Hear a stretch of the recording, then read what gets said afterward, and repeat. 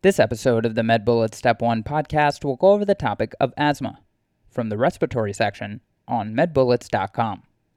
Let's start this episode with a clinical snapshot. A 5-year-old with severe asthma is being treated in the ER with an IV aminophylline drip. The child is slowly becoming sleepy and less responsive. Physical exam reveals less wheezing than on admission. Representative lung histology shows a Kirschmann spiral. Now let's get into the episode. So as a quick introduction, the definition of asthma is episodic and reversible bronchoconstriction, with the bronchioles being the most susceptible respiratory segment. This is a result of inflammation, bronchial smooth muscle hypertrophy and hyperreactivity, as well as mucus plugging. Now let's talk about the classification of asthma, which is divided into two types, extrinsic and intrinsic. Extrinsic is typically seen in children with a genetic predisposition. This is a type 1 hypersensitivity to an inhaled or external allergen.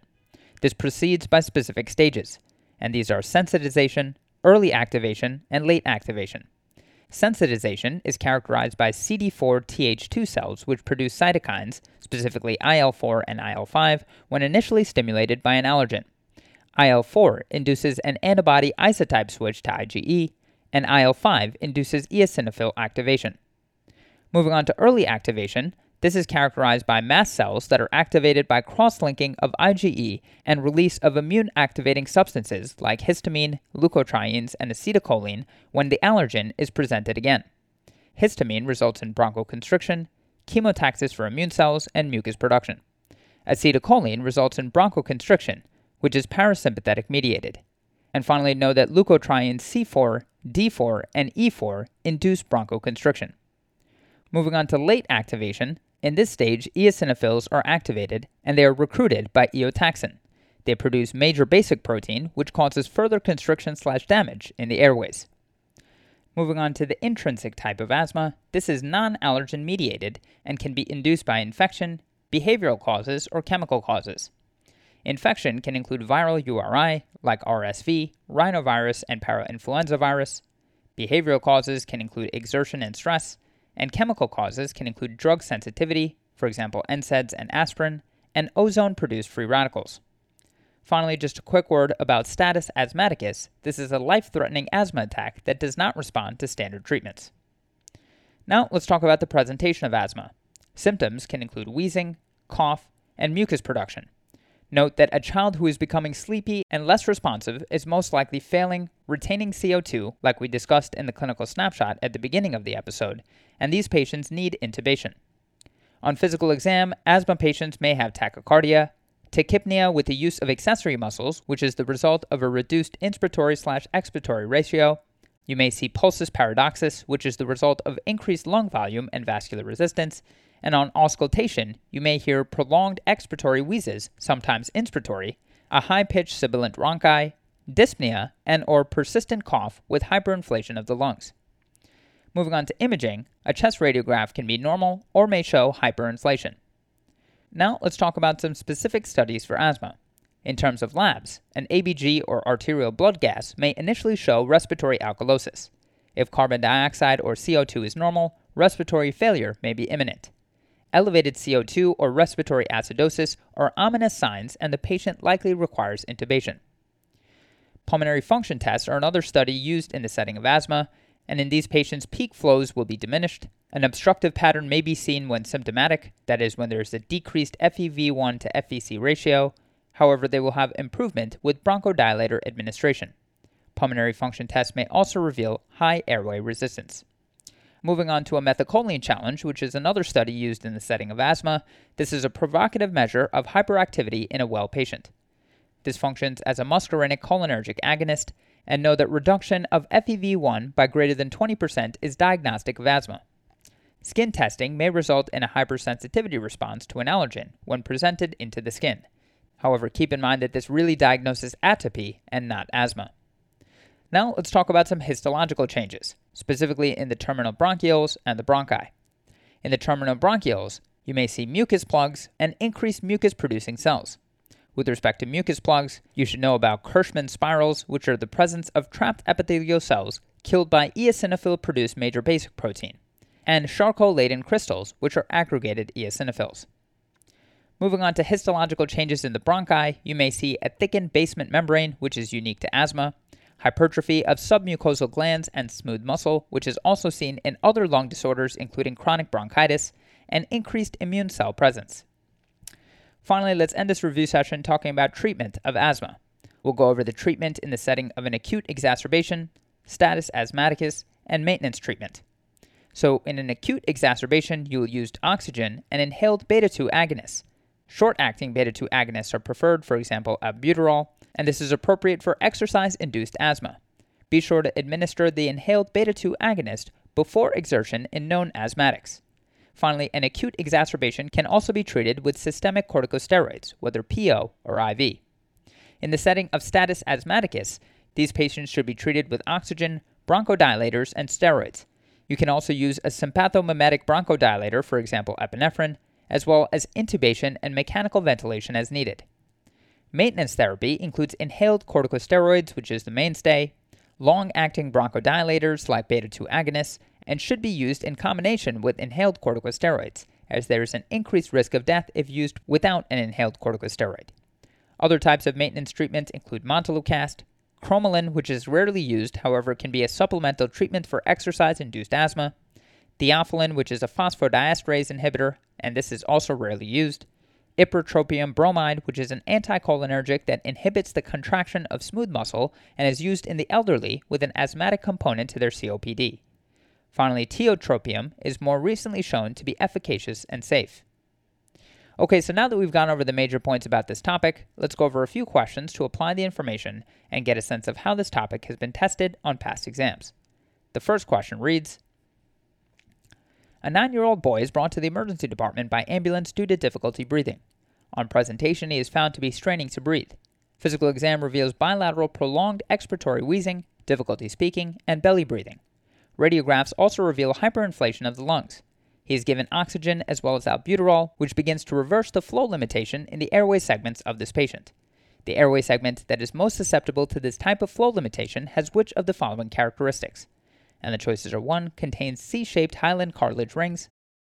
2. Contains mucus-producing goblet cells. 3. Distal most extent of smooth muscle. 4. Lined by only simple cuboidal cells. And 5. Lined by type 1 and type 2 pneumocytes.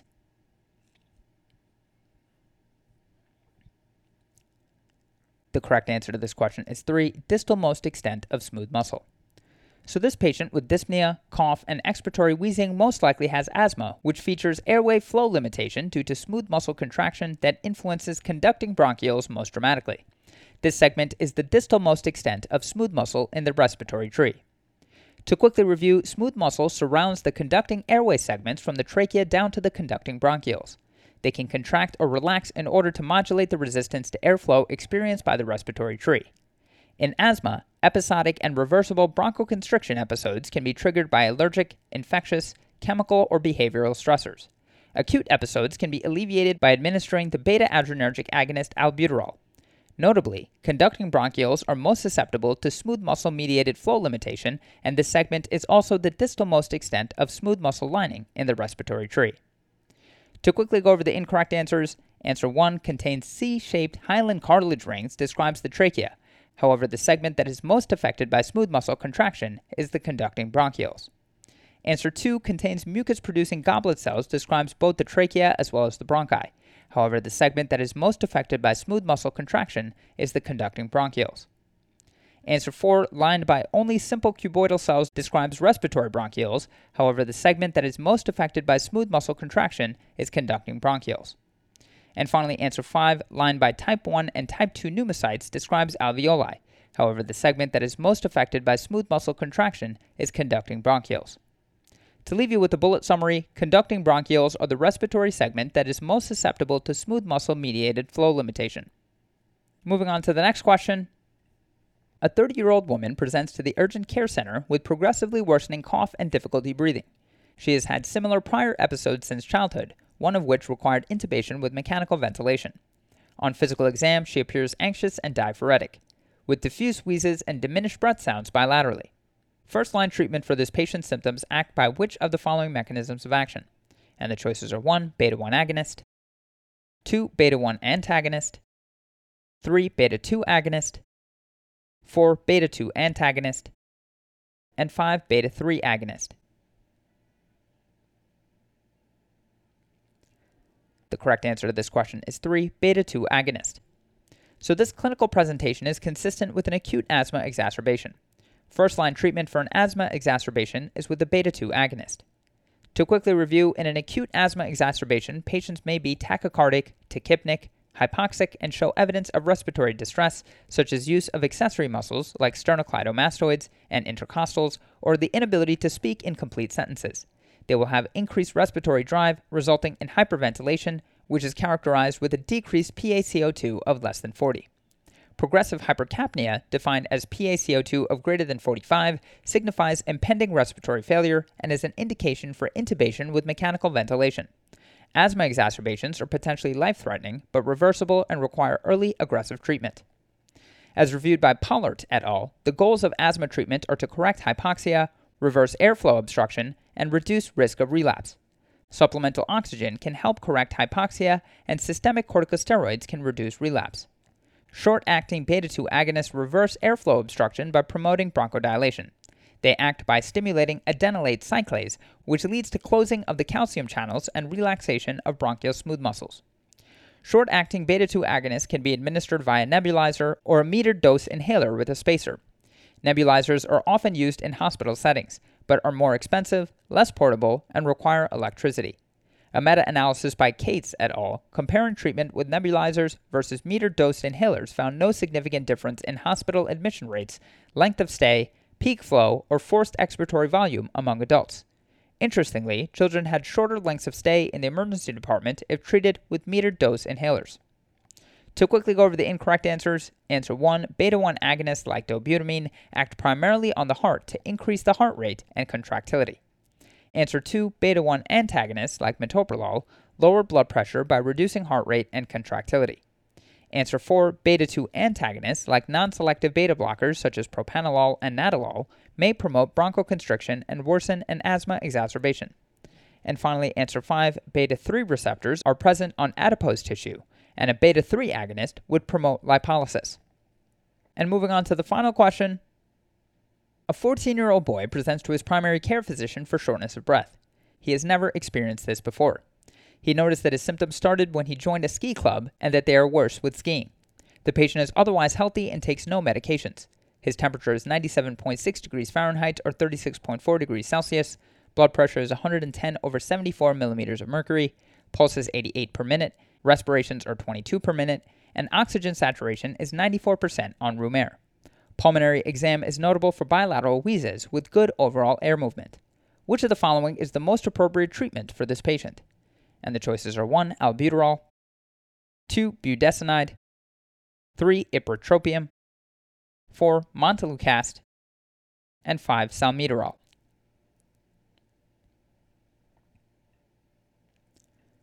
The correct answer to this question is 1, albuterol. So this patient is presenting with shortness of breath and wheezing, which started after joining a ski club. He likely has exercise-induced asthma that is worsened by the cold weather and should be treated with an albuterol inhaler. Albuterol is a short-acting bronchodilator that is usually taken via inhaler or nebulizer. Beta-2 adrenergic receptors are located in smooth muscle throughout the airway. Activation of these receptors by albuterol leads to activation of adenylyl cyclase and causes an increase in intracellular cyclic AMP concentrations, leading to protein kinase A activation. Protein kinase A inhibits phosphorylation of myosin and decreases intracellular calcium concentrations, thereby causing relaxation of the smooth muscle or bronchodilation within minutes. Short-acting bronchodilators are the mainstay of the treatment of asthma. Generally, the progression of treatment is as follows. Step 1, a short-acting bronchodilator as needed. Step 2, a short-acting bronchodilator as needed plus a low-dose inhaled corticosteroid. Step 3 is a short-acting bronchodilator as needed plus a low-dose inhaled corticosteroid plus a long-acting bronchodilator, leukotriene receptor antagonist, theophylline, or xylutan. Step 4 is a short-acting bronchodilator as needed plus a medium-dose inhaled corticosteroid plus a long-acting bronchodilator, a leukotriene receptor antagonist, theophylline, or xylutan. Step 5 is a short-acting bronchodilator as needed plus high-dose inhaled corticosteroid plus a long-acting bronchodilator plus or minus omalizumab for allergic asthma. And step 6 is a short-acting bronchodilator as needed, plus a high-dose inhaled corticosteroid, plus a long-acting bronchodilator, plus an oral corticosteroid, plus or minus omalizumab for allergic asthma. Asthma can be exacerbated by exercise or cold. For patients with mild symptoms that are situational, such as exertion, an albuterol inhaler is an appropriate initial treatment. To quickly go over the incorrect answers, answer 2, budesonide is an inhaled corticosteroid that can treat asthma symptoms and decrease the likelihood of recurrence over hours to days. In the short term, steroids decrease vasodilation, capillary permeability, and leukocyte migration to sites of inflammation. In the long term, they suppress airway reactivity and inflammation by inhibiting phospholipase A2 and inflammatory transcription factors such as NF-kappa B, while promoting the production of anti-inflammatory cytokines such as interleukin 10. Answer 3. Ipratropium is an anticholinergic agent that blocks muscarinic receptors. By inhibiting parasympathetic activity in the airway, it prevents bronchoconstriction, that is smooth muscle contraction, and decreases bronchial secretions. It is indicated along with a short-acting bronchodilator and systemic corticosteroid for the treatment of severe acute asthma exacerbations. Ipratropium can also be used as long-term maintenance therapy in COPD, but is not recommended for asthma maintenance. Answer 4. Montelukast is a leukotriene receptor antagonist. Leukotrienes, including LTC4, LTD4, and LTE4, are released by mast cells and eosinophils, then bind to receptors located on airway smooth muscle cells and macrophages. This results in bronchoconstriction, mucus secretion, vascular permeability, and eosinophil recruitment, all of which contribute to the pathophysiology of asthma. Thus, by blocking the leukotriene receptors, montelukast can suppress asthma symptoms and prevent exacerbations when used as maintenance therapy, often in conjunction with inhaled corticosteroids. And finally, answer 5, salmeterol, like formoterol, is a long-acting beta-2 agonist. Its mechanism of action is similar to that of albuterol, but it has a slower onset and longer duration of action. As such, it can be used alongside inhaled corticosteroids for asthma maintenance therapy, but not for the rapid relief of acute symptoms. Long-acting bronchodilators are inappropriate management of mild asthma and may actually worsen mortality by desensitizing beta-2 receptors. To leave you with a bullet summary, short-acting beta-2 agonists such as albuterol are the treatment of choice for relief of acute symptoms, that is, a rescue inhaler, in all asthma patients. That's all for this review about asthma. Hopefully that was helpful. This is the MedBullets Step 1 podcast, a daily audio review session by MedBullets, the free learning and collaboration community for medical student education. Keep in mind that these podcasts are designed to go along with the topics on medbullets.com, and in fact, you can listen to these episodes right on the MedBullets website or mobile app while going through the topic. If you've gotten any value from the MedBullets Step 1 podcast so far, please consider leaving us a 5-star rating and writing us a review on Apple Podcasts. It will help us spread the word and increase our discoverability tremendously. Thanks so much, and we'll see you all tomorrow.